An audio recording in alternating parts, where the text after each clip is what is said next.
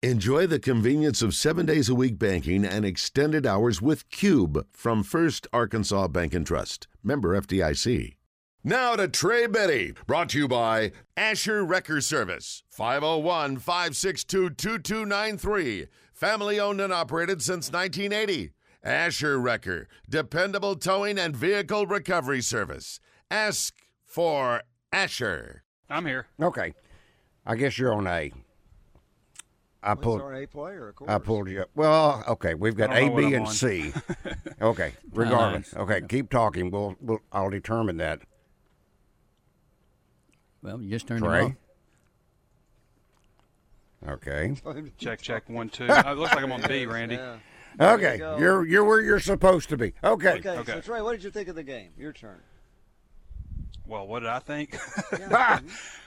Well, obviously, not the game, the outcome that we would have expected. I've said plenty of times on here that I think this is the best roster that Sam Pittman has. I still firmly believe that. I just worry about one group. I mean, the offensive line has kind of done this to us for 3 games this season, and it really showed up as an issue in this one. Now, there were instances that were unfortunate, go to that final drive. I know they've been working all fall camp on trying to make sure they didn't have to make multiple moves. They brought in Amari Wiggins so they didn't want to have to move Patrick Kutas from right tackle to center and then move somebody in at right tackle, making 2 moves to make 1, and then they ended up having to make 3 moves on the offensive line when Chamblee went down, or when Kutas went down, and then Chamblee went down after that, moving Brady Latham to left tackle and moving Amarian Harris in, and then moving Chamblee over to right tackle. It's just unfortunate the way that played out. I do think that some of the calls were poor penalties. I don't think that now Arkansas had too many penalties regardless, but there was a couple of times where I thought like the Antonio Greer roughing the passer I thought was ridiculous. The 3rd and 5 where Arkansas gets called for encroachment I thought was ridiculous. The center clearly flinched on that, and then there were a few other things here and there that but still, regardless of those penalties, those instances, Arkansas should have still beaten that team handily, and I just don't think they feel very comfortable right now with the offense they have, and I also question some of the choices they made. Like, we asked Sam Pittman last week about Isaiah Satania only playing 11 snaps, and he said something about he needs to be a better blocker. Well, people need to be blocking for Isaiah Satania. I mean, the guy needs to be on the field. Like, why? Like, I just thought that was kind of ridiculous. And then with A.J. Green, the guy gets like 63 yards on his first 3 carries and has 6 carries the rest of the game.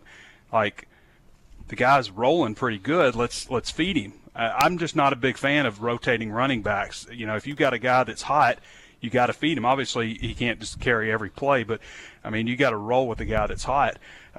They have issues on the offensive line. I think they've got to ask themselves some questions there.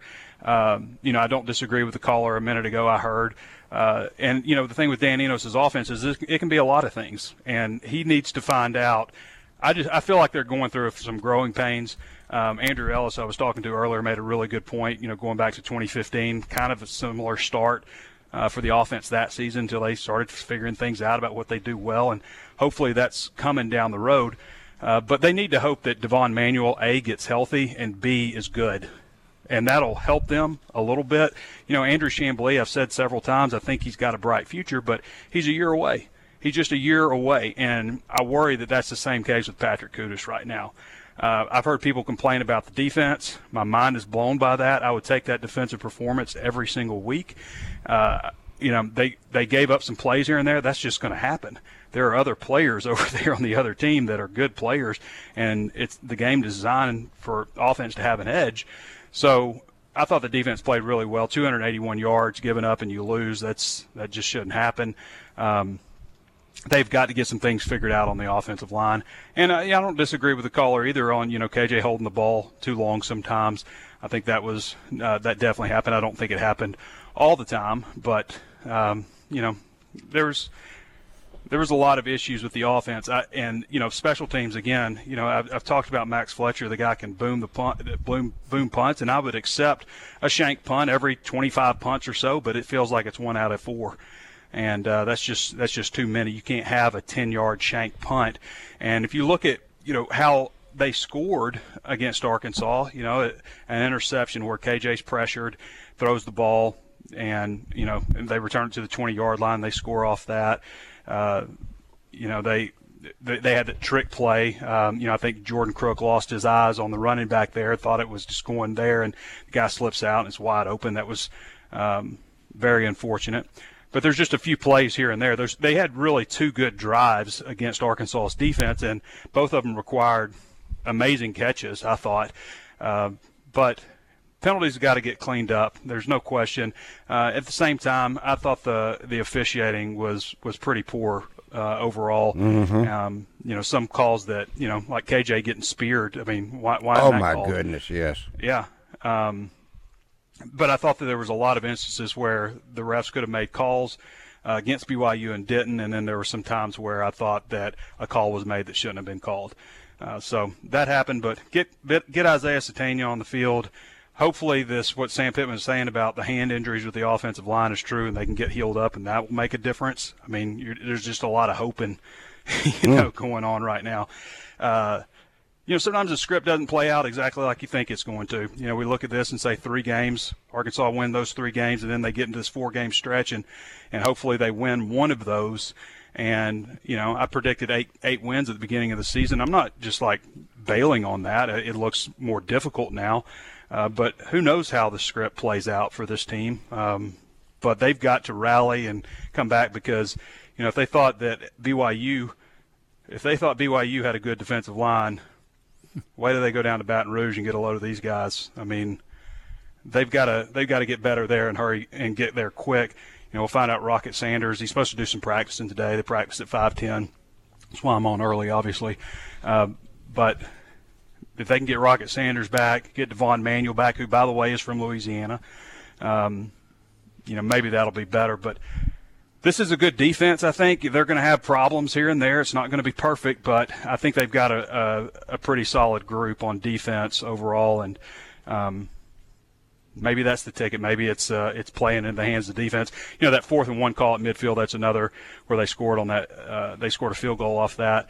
I still stand by that. I'm with people that say, why not KJ Jefferson under center there? But also, for me, punt the ball. And I'm different than a lot of people, in that regard, that want to go for it all the time on 4th down. But your defense is playing great, and punt them, pin them deep if you can, I guess. Max Fletcher has a tendency not to punt deep sometimes. But when Max Fletcher's punting it well, he can boom it pretty good. So that's my opinion on that. I just think you punt them. Defense is playing great. And then, you live to fight another day. I felt like the momentum just completely swung there. You've got a 10-point or a 14-point lead in the first half and a 10-point lead in the second half, and you lost both of them. We will talk about the T.J. Hammonds Award when we come back. Who's that going to? Somebody who's getting their doctorate in playing? I think you know. I think I know. Oh, okay. We'll figure it out in a minute. Drive Time Sports will continue in just one moment.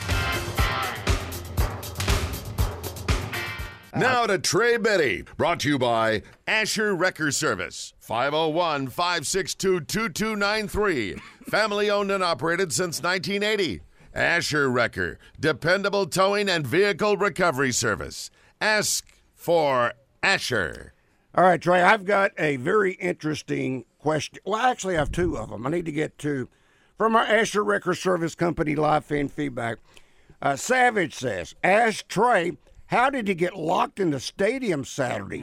Do that not know he's in the building for his walk and talk? How do people not know that? Yeah.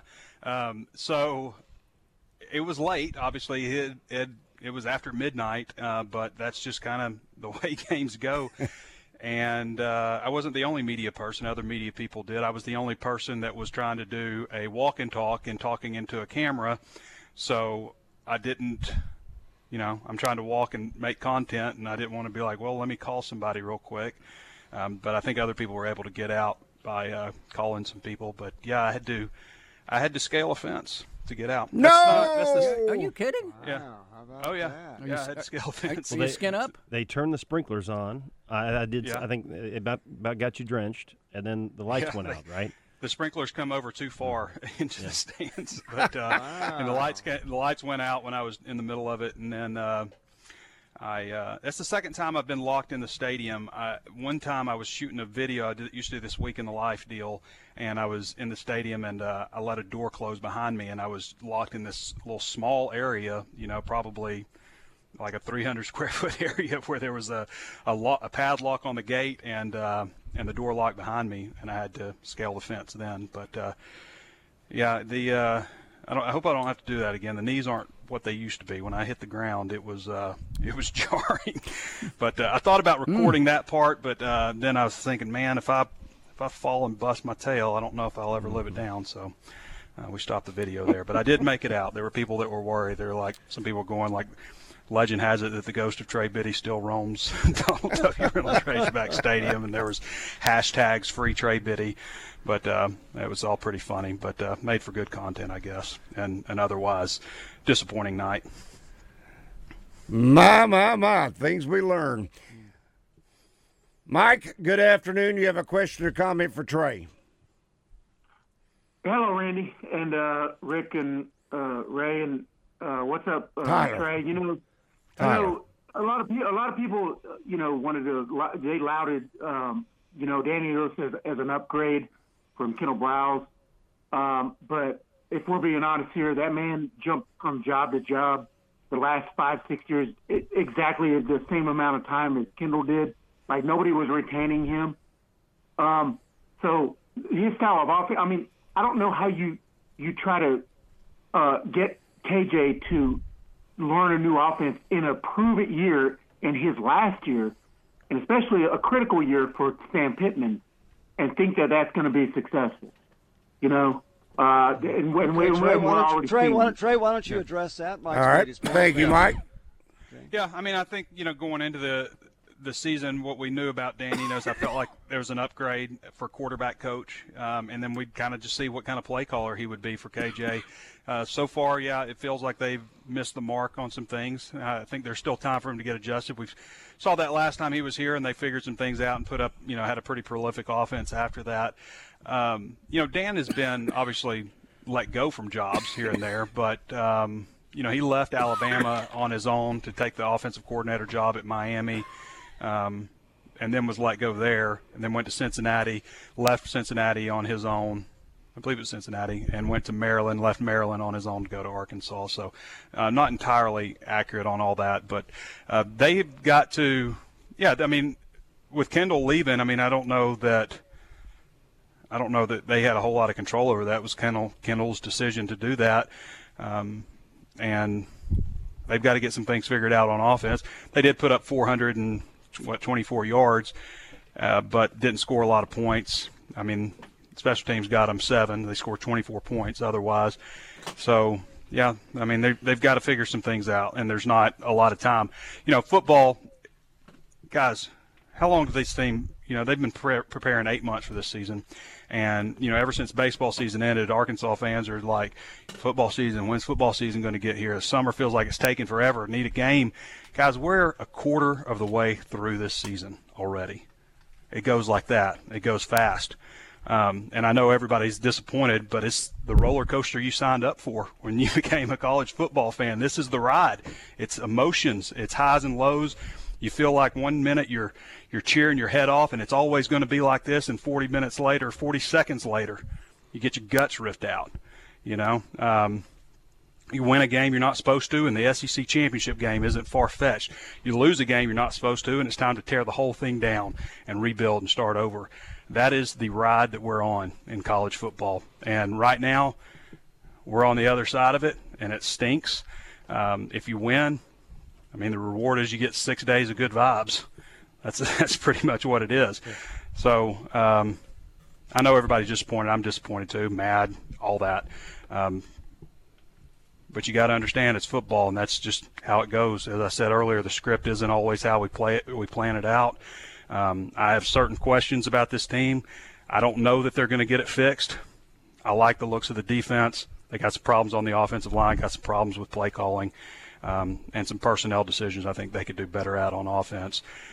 So let's see if they get it figured out. But, I can understand why everybody's incredibly discouraged right now. I'm there with you.